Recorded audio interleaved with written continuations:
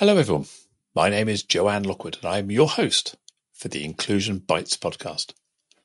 In this series I have interviewed a number of amazing people and simply had the conversation around the subject of inclusion, belonging and generally making the world a better place for everyone to thrive.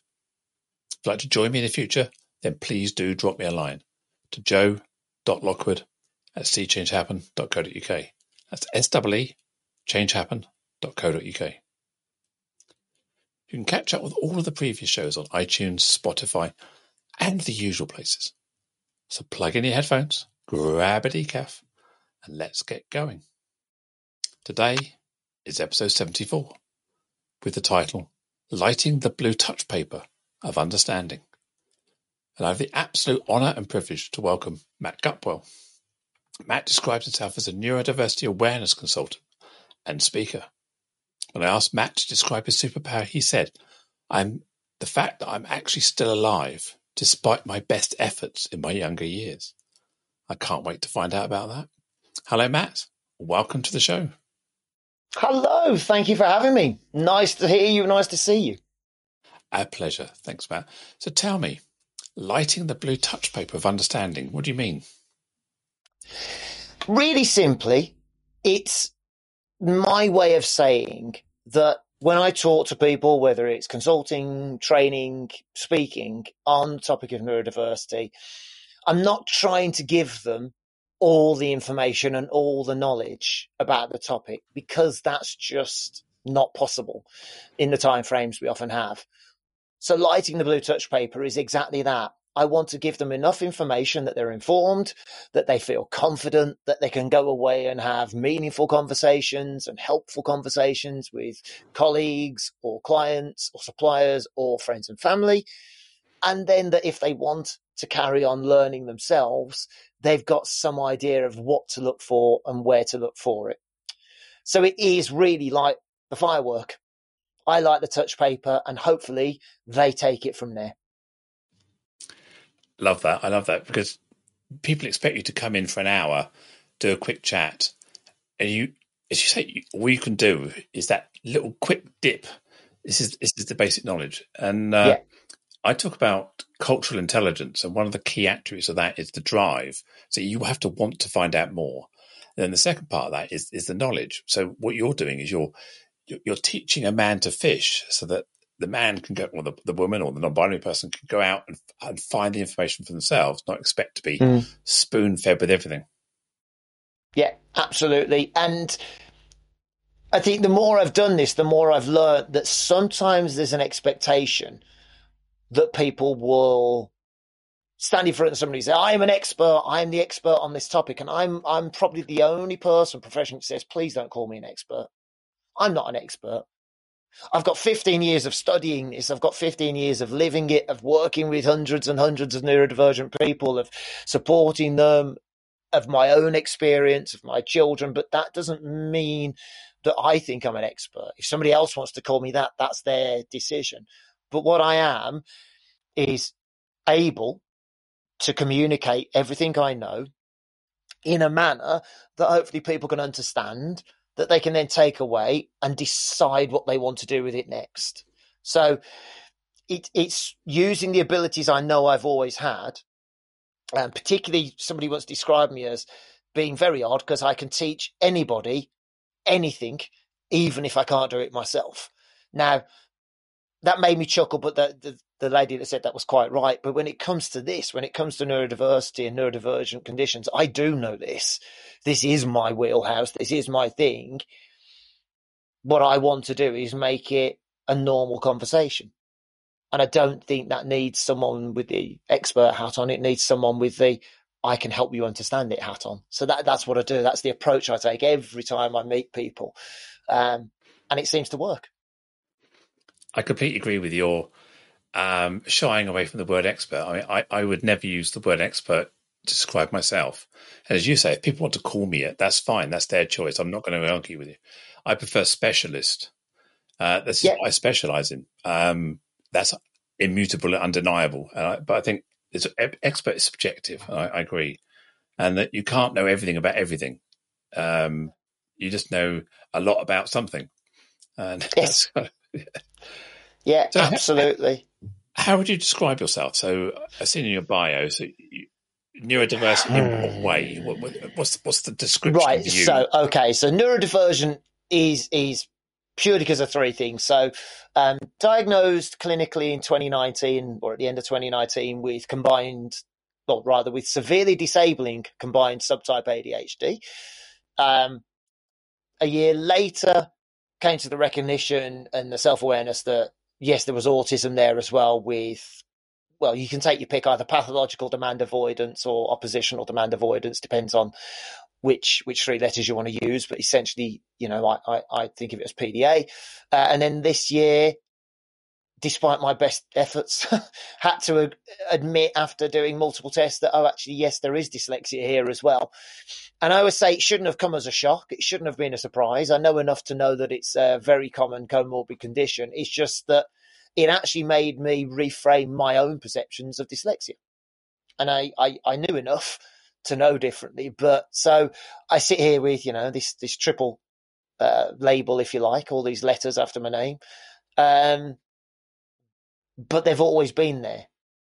Just because I got my diagnosis formally when I was 45 and 46, 47 respectively, it's always things that have been in me, part of me, affected me, made me do everything I've done the way I've done them. So it's very much my identity. I'm proud of it. I'm happy about it. But before I even ever thought about talking about me, I'd got two sons who were diagnosed with autism, both of them when they were age 4, so 15 months apart, but both age 4, who've later gone on to be diagnosed with ADHD. And the passion and the drive and the desire to learn from both me and my wife, who is a professional in this industry as well, came from their diagnosis. Okay, we need to know everything we know about this. We need to study everything we can about this. And then suddenly you find yourself learning about other conditions by default. And I just always became fascinated. I never wasn't fascinated by it and never stopped talking about it. Which I think means that I come at it from a different angle. So there are many people who are late diagnosed. There are many people who have that recognition as late diagnosis and then, me included, decide they want to talk about it or help other people understand it. But what I very often see is they don't have and they haven't had that wealth of previous experience of not thinking about them. It not being all about their experience, it being about others and understanding others. And I think that's really important because I see it through some very different lenses to a lot of people. But it helps me give a much more rounded description of things. So that's what I always try to do. I start with others, and then if people want to know my experience, I'll tell them. But my experience is a percentage of the whole picture. I've heard other people tell me that they were diagnosed later in life as a result of having their children diagnosed. And once the children were diagnosed, it almost reminded them or gave them an awareness of, hang on, that's me as well. You're talking about me here, not just my children. Yeah. And listen, I'd be lying if I said that wasn't how it came about with me. So the first sort of recognition, I suppose, that ADHD may have been a thing, came about really strangely. I was attending a conference on children with Asperger's, hosted by a phenomenal Australian professor. And at the time, I was still a circus skills teacher. That was the career previously.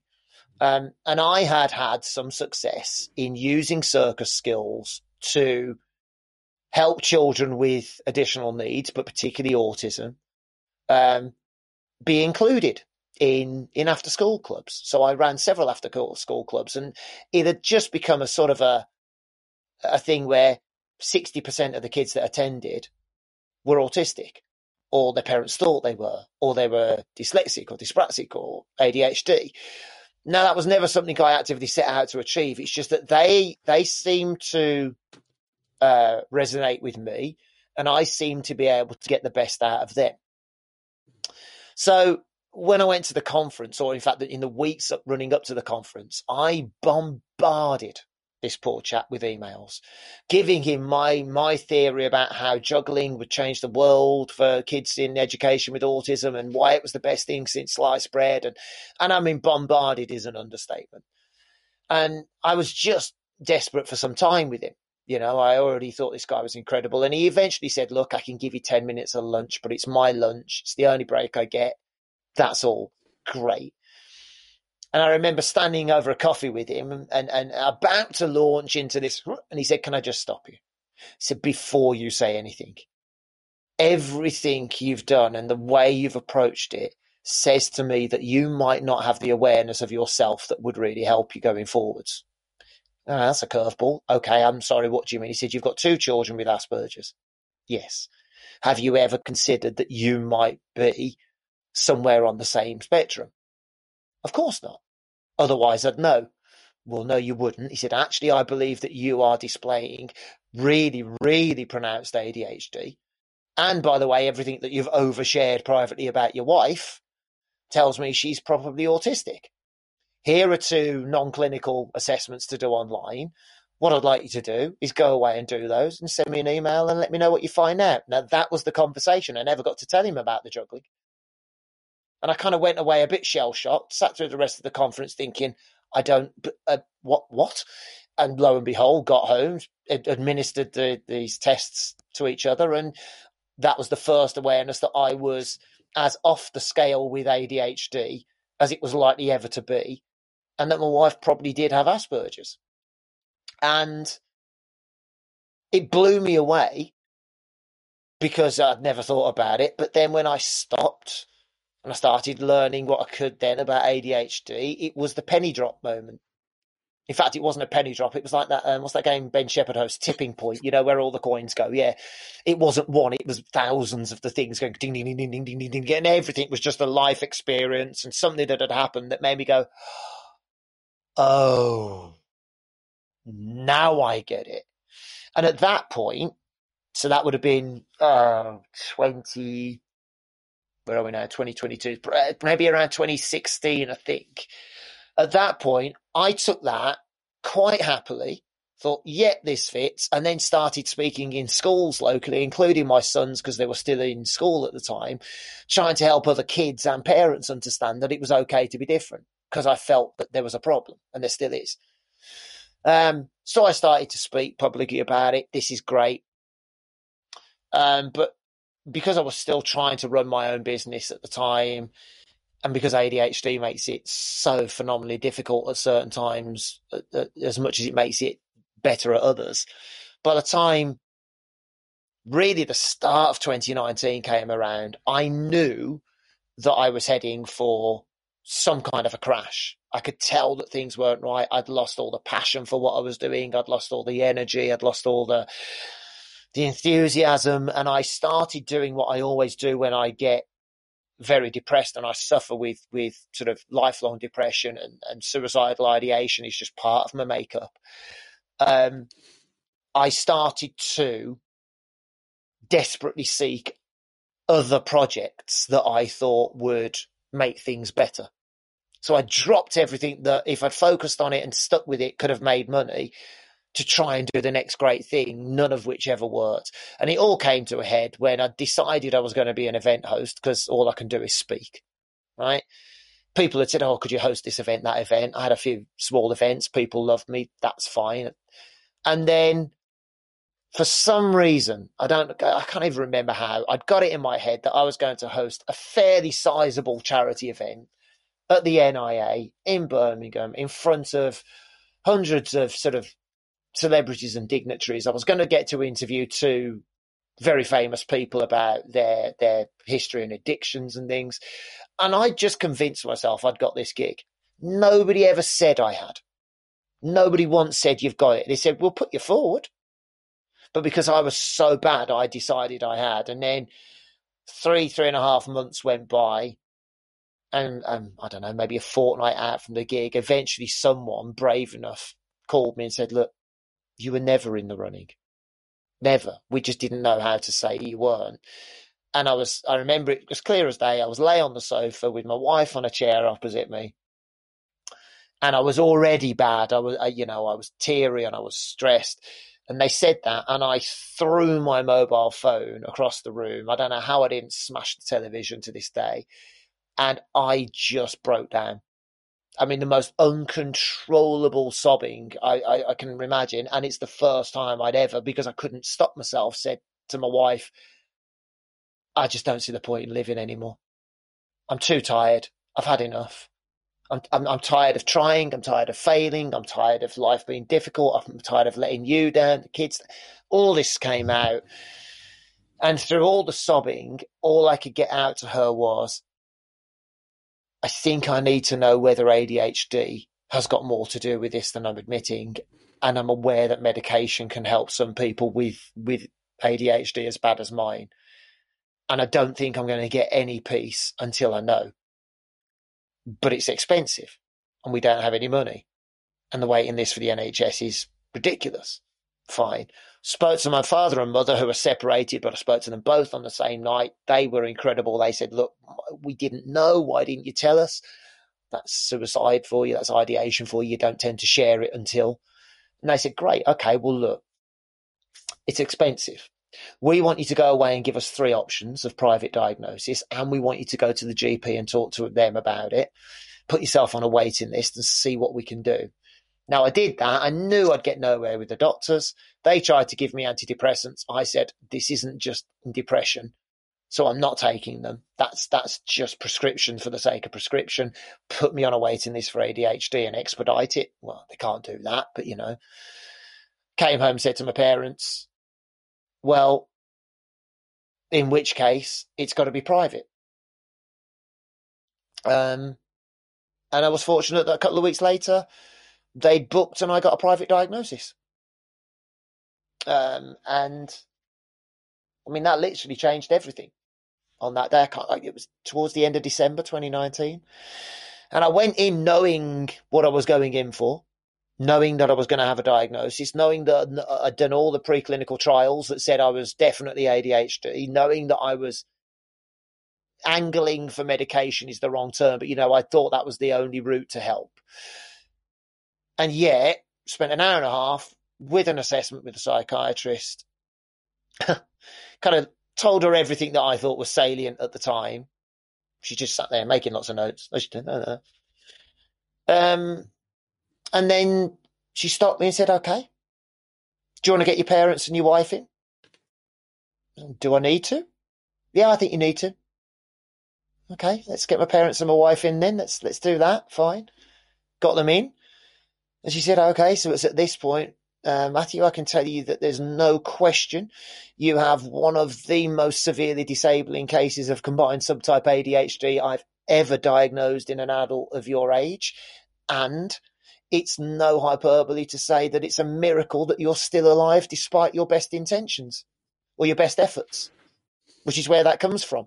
She said, in fact, I think the only reason you are still alive is because you're lucky enough to be married to your wife. Everything you've told me has said that she's it. At which point I was literally, I'm never silent, right, Joe? I don't do quiet. And I was stunned. I knew I was going to be diagnosed, but I didn't know it was going to be that, even though I should have. And my parents started asking questions and trying to, qualify it. My wife was she went from being very neutral to sort of smiling and going, okay, this is good. This is good. And she kept saying to me, this is good. This is okay. And then oddly at that point, she asked my parents a couple of questions. She said, did you ever suspect? No. Okay. Did he ever do things that you thought were different? No, not particularly. Was he naughty? No, not particularly. And then it all came out. Well, he never shut up. I mean, he was never quiet. And he was cheeky. He always had an answer for everything. And he only got on with adults, didn't know how to get on with his peers. And then my dad told me that something I never do. I remembered the holiday. I'd been taken to Disney World with him on a business trip when I was 9. And he said, I mean, I guess that's why we were almost thrown out of Disney World twice because of you. So what do you mean thrown out of Disney? What did I do? He said, you didn't know how to queue. You had no concept of patience or waiting for a queue. And if you wanted to see Daffy Duck or Mickey Mouse or go on the biggest ride, you would just literally barge past people to get to the front of the queue. And you were returned to me by umpteen security guards to the point that turns out we were taken into an office in the bowels of Disney World and told under no uncertain terms, control this child or you're never coming back. I didn't know. Nobody told me. But I mean, wow. Just wow. So, yeah, it all came out. I got the diagnosis, which would have been fine. Start titration period for drugs would have been fine. But then COVID hit. So all of the therapies I was supposed to have, all of the counselling I was supposed to go to, all of the things that were supposed to start helping me cope just suddenly vanished. And it turned out that I was left just coming out the other side of suicidal ideation with this new diagnosis of a disabling condition, suddenly being told you're disabled, right?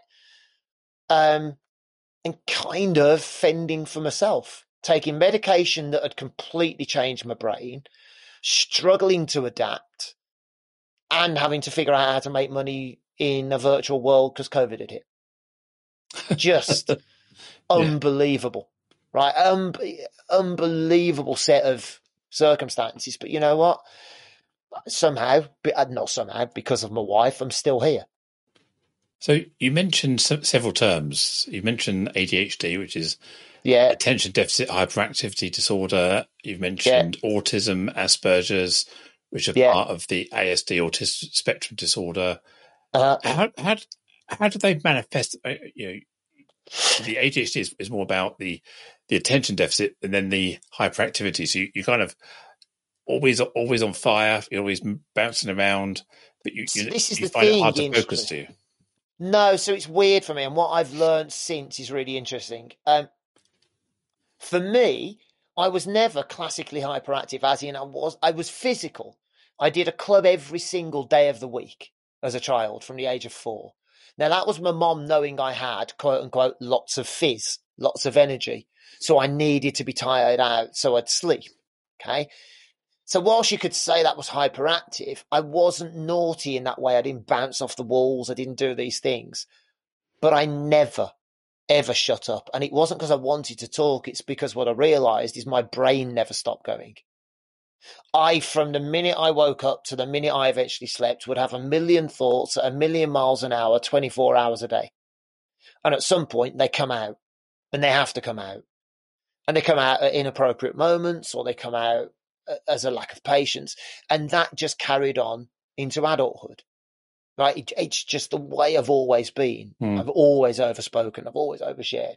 So that for me was how the hyperactive came out. It's a hyperactive brain. The inattentive side of it is exactly that. I get very distracted if I'm not engaged, when the dopamine levels are low and the norepinephrine levels are low and the serotonin levels are low. I'm not interested. I'm not going to pay bills, do my tax returns, do admin, do the things I know I should do because they don't hold any interest. It has to get to critical, someone knocking on the door saying, now, for me to take action, still. And that's insane because I know that's part of me, but it still happens because I go into full on sort of hyperfixation on other things. I have this extreme avoidance tactics. You know, it just, everything is one compounds the other, compounds the other. The autism, interestingly, was really strange because the way that came out was mid last year now. I decided I wanted to try and get some counselling because I was in a really bad place. I was really depressed again.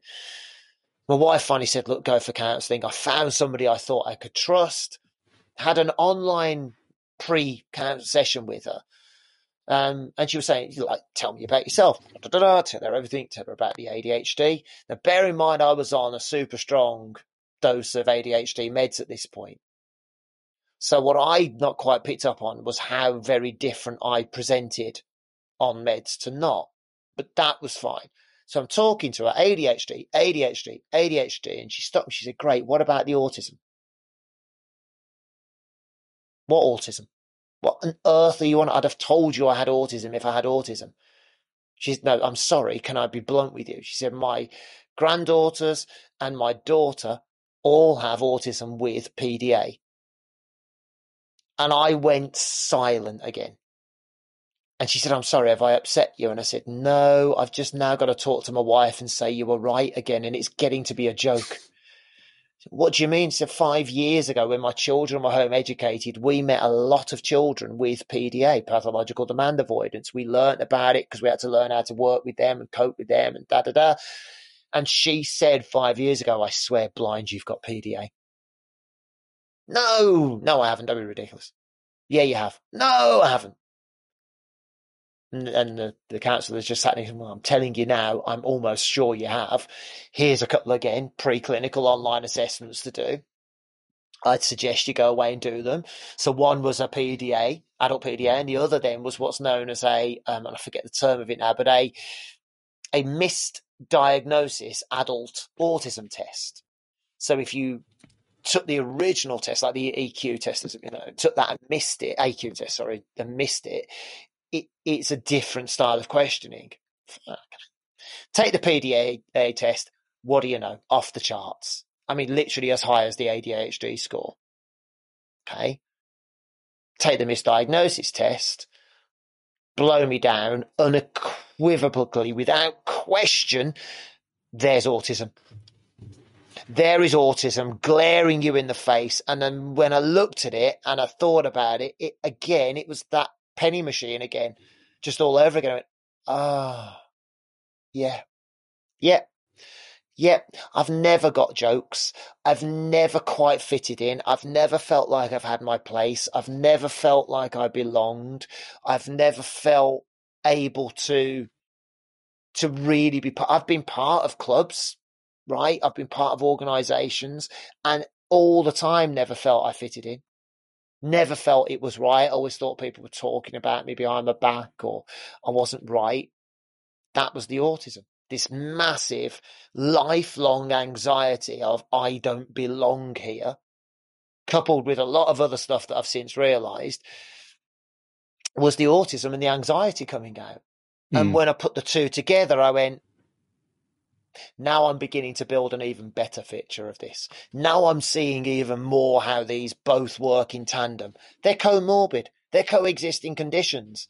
I think, what did I read the other day? It's something like 70 or 80% of those with ADHD have autism and vice versa.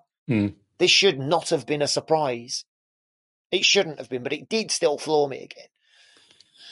So you functioned for 45 or so of your years on the planet without a diagnosis. Well, functioned is a loose description. Yeah. Stayed alive. Yeah. So I would assume, based on what you said, is there are many people out in the world, in the workplace, who are undiagnosed.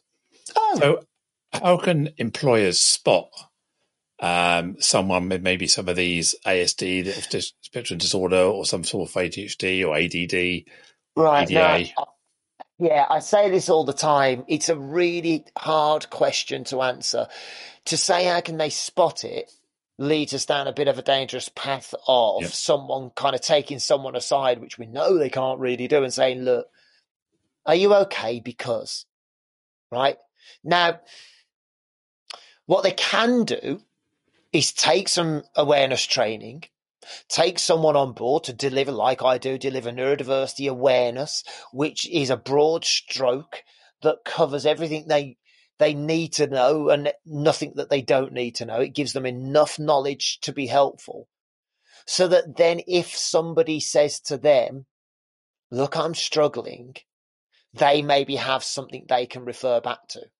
They have something in place. What's great now is lots of the bigger sort of employee assistance programs do have referrals for psychiatric assessments for ADHD, autism on them, dyslexia on them.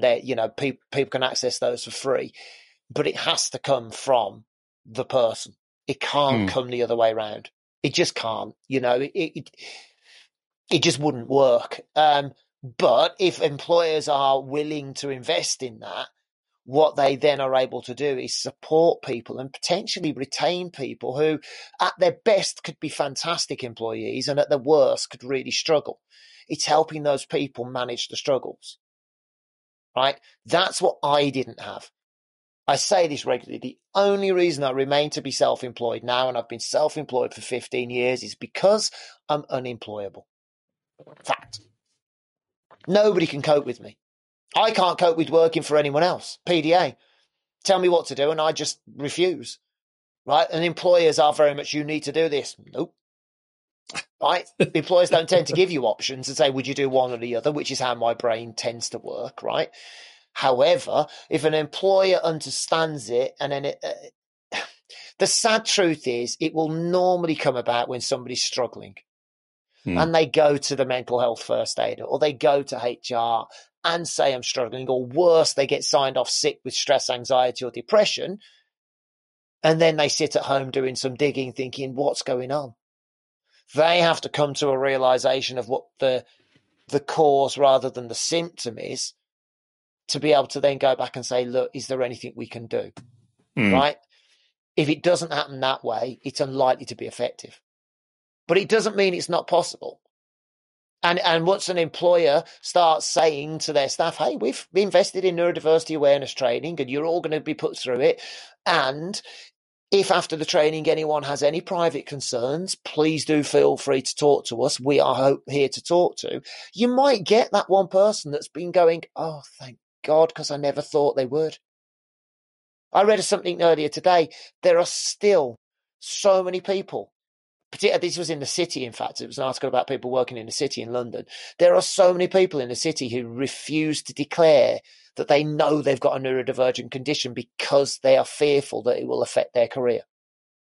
Which means they go to work every day. They do the very best they can to be the best version of themselves they can. By the way, it's not masking. I hate that term. It's nonsense, and I can explain why. So they go out trying to be the best version of them they can and then come home burnt out, frazzled, exhausted, and crash. And what tends to happen is then they go down the route of addiction because they try and self-medicate with alcohol, with drugs, with cigarettes, with sex, with whatever it may be, because they're looking for a dopamine high that makes them feel better, makes them feel quote unquote normal, and then they do it all again. Doesn't work. It only ends up in a crash. But if employers can say, look, you will not lose your job if you disclose this and we can support you, guess what? You might retain that person. That's what I think the approach should be.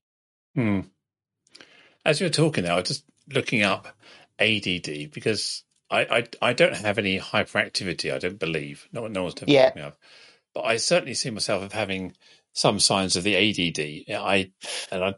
I certainly drift off into my own thoughts. If I'm into something, I do it 1,000%. If I'm not into it, it just gets dropped, or I ignore it, I move on. I need that hit, as you say, the brain chemicals. The brain chemicals aren't being hit. I procrastinate, I distract myself, or I go, what's shiny? Let's look at the shiny stuff. Yeah, absolutely right. Now, look, here's the thing. Okay, so there's two things. This is me being a disruptor again. I don't buy into ADD as a term. It was used in America by adults that didn't want to say they were hyperactive. You're either ADHD or you're not. Let's just put that out there. But again, it's not physical. It's this. When you say you're distracted, you go shiny, you go, what can I do next? Your brain's going. The best description I can give you, do you know what a zoetrope is? No. Right, so it's the old Victorian animation device. It looks like a cylinder with slots cut in it, vertical slots all the way around it. And it used to have pictures of a horse, typically. Oh, yes. Spin it, right? Got you. Right. So an ADHD brain is a zoetrope with 1,000 slots, with 1,000 different pictures that spins at 1,000 miles an hour all day, every day. And what your brain is fighting to do, if you don't know how to help it, is it's fighting to catch one of those thoughts and do something with it. Right. What happens is your brain will start seeing it go round and round enough to go, well, I don't want to do that, and I don't want to do that, and I don't want to, oh, shiny. And it will keep watching the shiny thing come round until you can stop it, grab it, and focus on that. That's ADHD. And it's so hard not to do it. It's ridiculously hard not to do it. But that's how it works. Now, medication helps for those that need it. It's a tool because it artificially floods the brain with dopamine, norepinephrine as well, serotonin to a degree, which I can't describe this any other way. Forgive me using a drug reference here, okay? If you've ever seen images of people in nightclubs who've taken speed, right? They are completely wired. Whoop, whoop, whoop, disco, disco, disco, disco, 24 hours, eyes wide, can't stop. Okay? You give somebody with ADHD their medication, which is essentially doing a similar thing, and they will go to sleep. When I first took my strongest dose of what's known as fast-acting methylphenidate, which is this artificial dopamine drug, at the time, I had an old acquaintance of mine was questioning whether I was putting it on, was questioning whether I needed this stuff, right? And what was fascinating was I took this drug, 10 milligrams, and the next thing I know, my wife was waking me up 2.5 hours later. I literally passed out. It was the single best sleep I've ever had.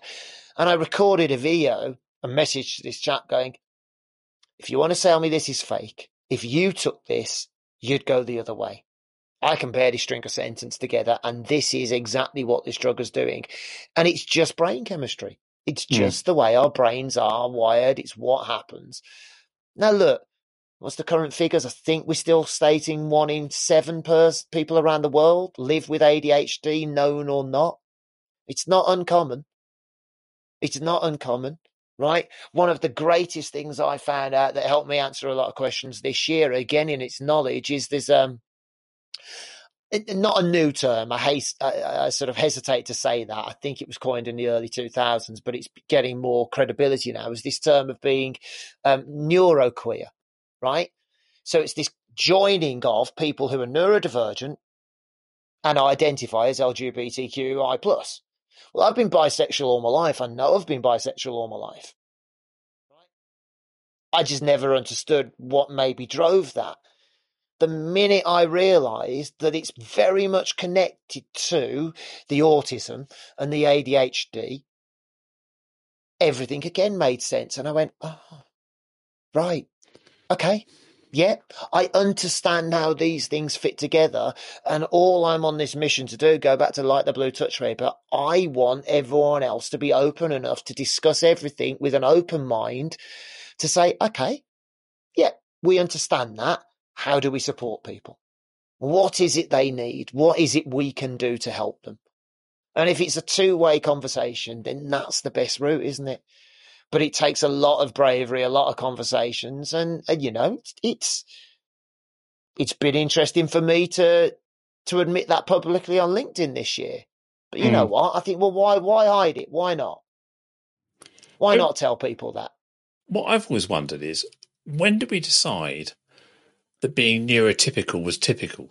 And, you know, I think about our human evolution, 100,000 years, however long we've been classed as human. Yeah. We didn't used to write in those days. We didn't have a kind of an office environment. So I would have thought that dyslexia, for example, is kind of like a modern thing. You know, we didn't need to write or be able to read 20,000 years ago. So we've decided that people who can read and write now are clever and people who can't aren't. You think, hang on a minute, my brain was never designed this way. Yeah, you're right. But I suppose then again, what that comes back to is helping people gain the knowledge of what these things do actually mean in totality, like dyslexia. Okay, reading and writing is part of it, but it isn't all of it. No. You know, it's about problem solving. It's about creativity. It's about the ability to see around solutions that other people may not see. So when you know that most people with the ADHD have probably got dyslexia, have probably got autism, what you've got is 3 very different ways of thinking about things that other brains just will never get to. I mean, they'll never get there, right? Fine. Is that deficit? No. Is it deficit if these people are told it's deficit? Well, now there's a different argument, isn't it?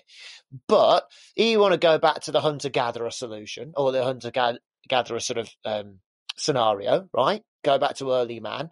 Yeah, we didn't read or write, but I guarantee that the people that figured out the ways to entrap different animals to know what berries were the safe ones to eat and which weren't, they weren't the ones who we would now class as neurotypical. I at agree. all. Yeah. They were Agree. the best analogy I was ever given, I ever heard was when the comedian Rory Bremner was diagnosed. He did it as part of a documentary, and the the specialist he saw said something fantastic. He said, "Okay, imagine this. Imagine tomorrow morning in the middle of the Indian Ocean, 1,000 miles from anywhere in any direction, an island suddenly pops up. And it's an island populated with 10,000 people, and they have no reference of the rest of the world. They have just appeared. They don't know what's on the island. They don't know shelter. They don't know food. They don't know fear. Within time, there will be people that will walk around that island, looking at things hanging from trees, looking into the water. And there will be those that look up and look in going, that might be dangerous. And at the same time, there will be those that are already climbing, eating and swimming. Now, they're probably the ones with ADHD and no filter, but you know what they're doing? They're proving the concept. Because they'll either die or they'll survive and go, guys, I found food, or guys, I'm food. But we need that. The world needs that. The world needs that ability to say, okay, do you in the best way you can do you, because it might just be what we need. Now, is that typical or different? No, not to me. It's not. I can't bear the word neurotypical, if I'm honest. I think it was just a lazy term because we went neurodivergent. Well, what's the opposite of divergent? It must be normal. Oh, please. Right? And the fact that there's 1 in 5 people, I think 1 in 7, is it the other way around? 1 in 7, 1 in 8, globally neurodivergent, says enough to say this isn't abnormal anymore. And by the way, that's only based on figures we know who have been diagnosed. Think about all the undiagnosed people in the world that we were talking about earlier on, right? Guaranteed it's higher. Guaranteed it is. But it's what we do to make it normal in conversation. We do. We want to put people in these little boxes and say, well, you're this, you're that. And it's like, as you talk, you mentioned neuroqueer, or the intersection of queer identity, understanding your own gender, your sense of self, your sexuality, stepping out of the social construct that you've been told you have to live by. And I think a lot of it comes down to how self-reflective you are, how introspective you are, how you're prepared to question your own identity about who you are. Many people don't. Many people just go through life just taking it every day as it comes, whereas some people actually analyze it and you say, oh, shiny, let's go see if I can eat that. Let's see if I can climb that. Exactly. Right. Exactly. And look, at the end of the day, it's going to take a long time before more people are willing to accept people stepping out of the constructs, I think. Okay. But it will happen. I'm sure it will happen. It just takes more brave people like you and hopefully like me and everyone else talking about these things openly and honestly and not shying away from stuff that's difficult. Saying, look, I'm not embarrassed to tell you this. I'll tell you this. That's fine. You want to know? There you go. There's everything on the table. Fine. Right? If it helps someone else find their place in the world, that's perfect.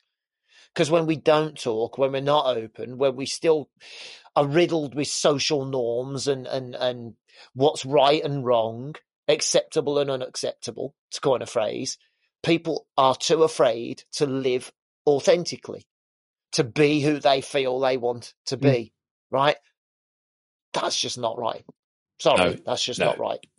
I completely agree. And that's the challenge, getting people to realise that they're not on this conveyor belt of life, that they have no option on. They can press stop. They can get off and go, who am I? Who am I? What's important to me? What do I want? Yeah, absolutely. Society wants you on this conveyor belt. Society wants order. Society wants predictability. And when you step out of that, it goes, society becomes frightened that you're radical, you're anarchic, you're different. It's like, you're not going to live by the rules. Well, no, I like rules. Rules are fine. I just like to know where the rules are so I can either ignore them, challenge them, or conform to them. I don't No, I dislike rules. completely. And listen, here's the thing, right? You can talk about a period of enlightenment in the past 10 years, 15 years, whether it's to do with race, gender, neurodivergence, it doesn't matter what it is. I learned some fascinating things about my own family earlier this year, in things that blew me away, that make you think these things have always existed. They just haven't been spoken about. Not publicly, not openly, but they've always been there, right? We are now at a point where people are talking about things more. Wonderful, great. It's making those conversations then go somewhere, be useful, develop into something. Does that make sense? Mm. And I still have a fear that,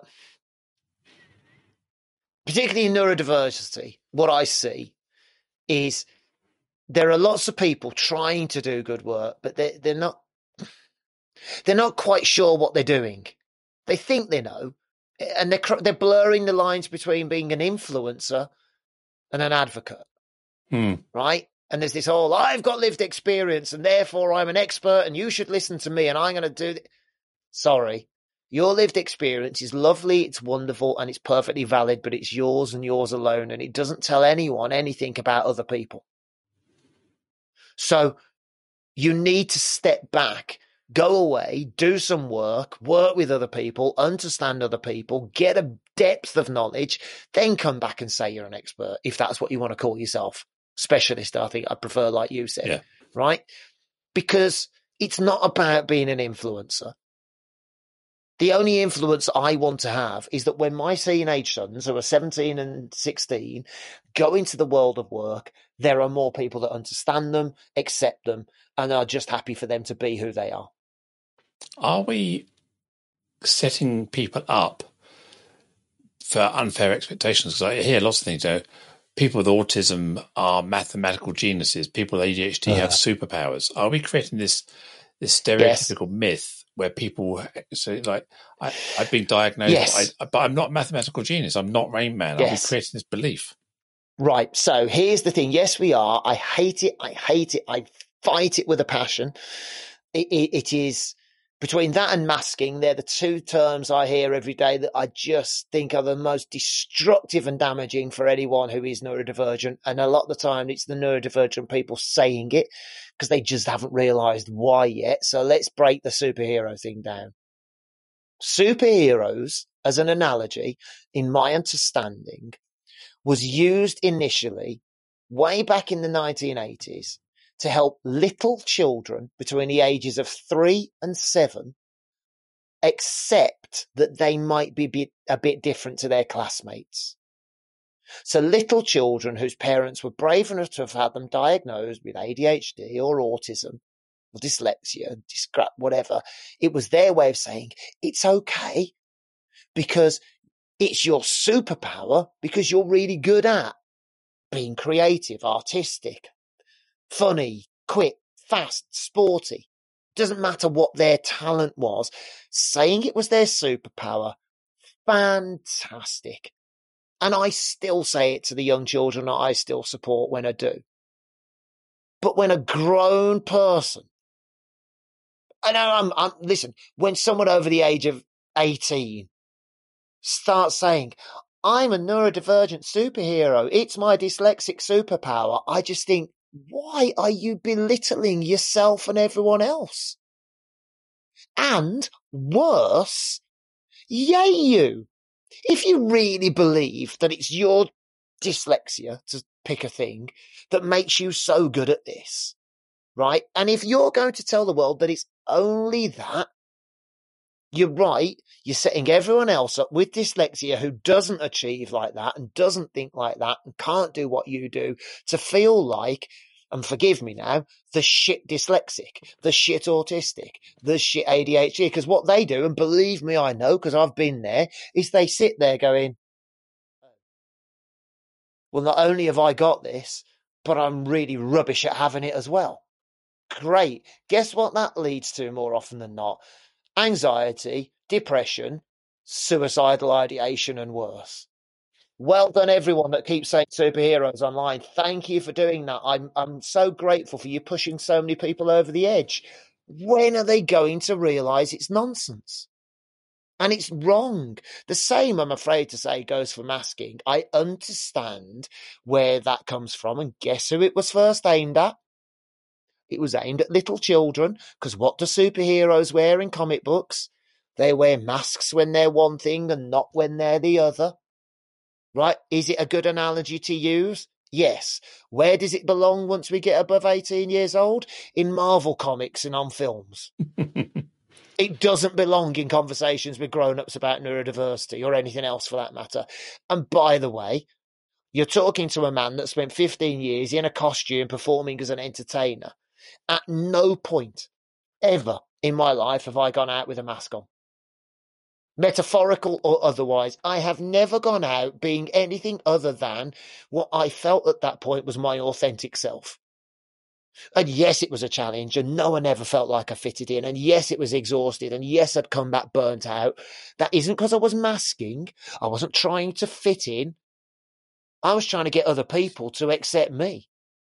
Yeah, right? sure. To like me. When people say, oh, it's so hard. Oh, God, you don't understand. I have to mask every day and it makes me so tired. Guess what the response to anyone else who doesn't mask is? Anyone who's typical is? Well, how am I supposed to help you if you're wearing a mask? How am I supposed to know what you need if you're not being your authentic self? That's not fair. And you know what? They're absolutely right. Yeah. They're absolutely right. How's anyone supposed to know what someone needs if apparently they're wearing masks and pretending all the time? Now, think about it for a second. It makes absolutely no sense. It makes no sense that people mask, but they say it because they've heard it. Because they've heard it, parrot theory kicks in. Oh, they said masking, I'll say masking. If you just stop and think about it for 5 minutes, you realise it makes no sense, nor does being a superhero. No, I agree. But you know what? I get called out on this day in, day out when I say these things online, right? You can't say that. Somebody accused me recently of what was it? I was not paying any respect or something along those lines to their experience and their difficulty. You don't know how difficult it's been for me. And my response was no, you're right. I don't. But I have spoken with thousands of neurodivergent people and I've seen them doing their very best to be themselves and not fitting in and how exhausting it is. So I know that masking does more harm than good when you tell people that's what you're doing. I can evidence this. If you want to keep saying masking until you've got enough experience to understand why saying something else is better, fine. You go ahead, but believe me, your life's going to carry on being hard. So what's a better way of describing it then?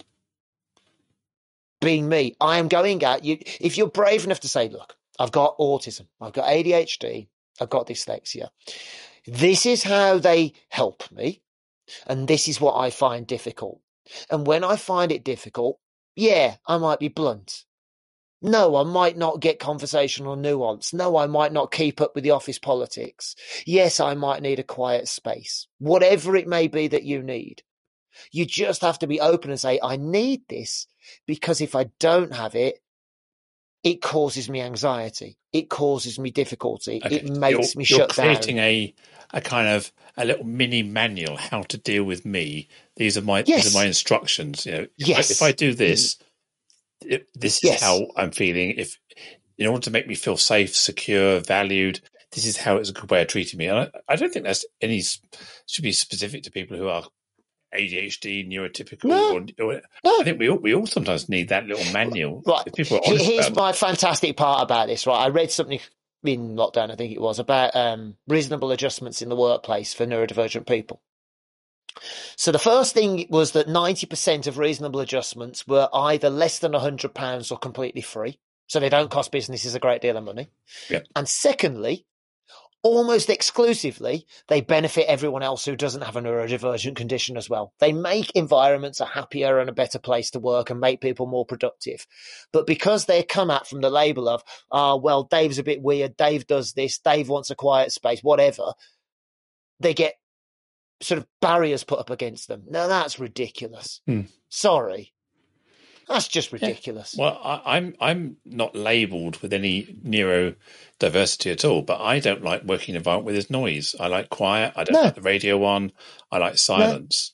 And if people disturb me, it takes me about an hour and a half to recover from a disturbance. I have to get my brain back in it. So a lot of people would benefit, as you say, from quiet space, from cubicles, from lack of, the expansion into open plan offices hasn't helped anybody apart from the command and control management that want to be able to look out and see you and check you're doing stuff. Yeah, I completely agree. And that's what I keep aiming towards.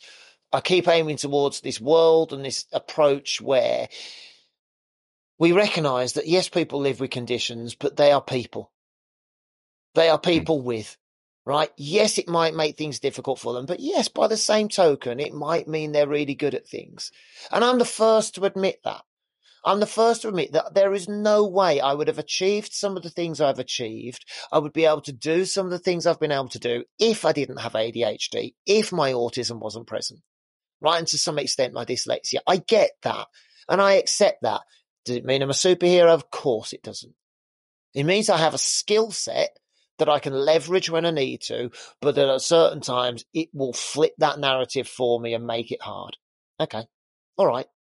I have to live with that, understand that, accept that, know what to do with that. And all I'm trying to do is help organizations see that bigger picture as well. And I want to have the difficult conversations, Joe. I want to talk about the suicidal ideation. I want to talk about things when they're at their worst. I want to talk about the crossing of the lines between gender and neurodiversity.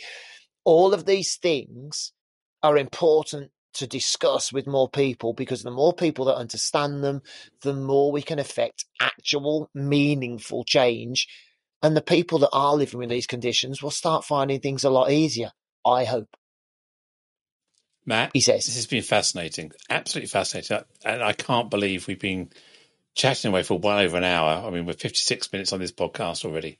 I had so much else I wanted to talk to you. I want to talk about your magic, your alter ego. But we run out of time. Maybe we'll have to come back another day. Yeah, you never know. How can people get hold of you? What's the best way of reaching you if they want to? So LinkedIn is my primary platform. Twitter's a dark art to me. So LinkedIn, just search Matt and then Gupwell, which is, I'll do the posh way, Golf Uniform Papa, Whiskey Echo Lima Lima. So that's Gupwell. If you search me on there, and thinkneurodiversity.com is the consultancy name as well. And you can find me there.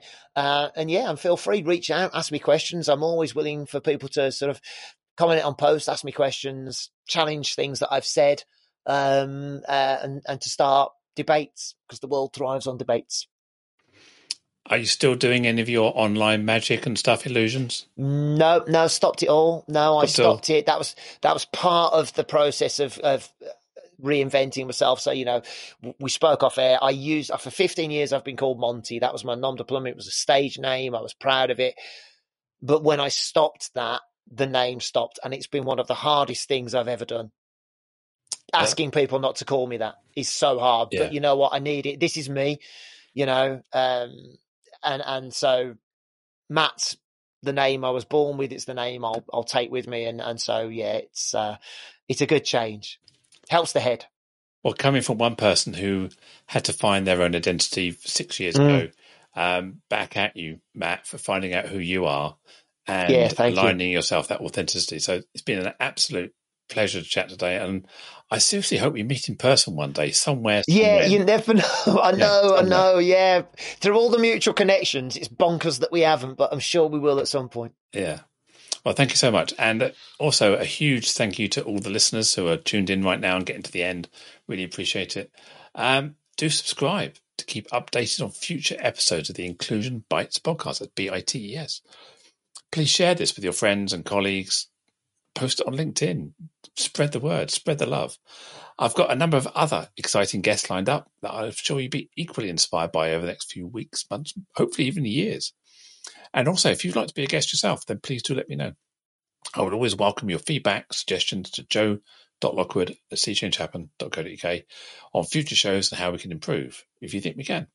And finally, my name is Joanne Lockwood. It has been an absolute pleasure to host this podcast for you today. Catch you next time. Bye.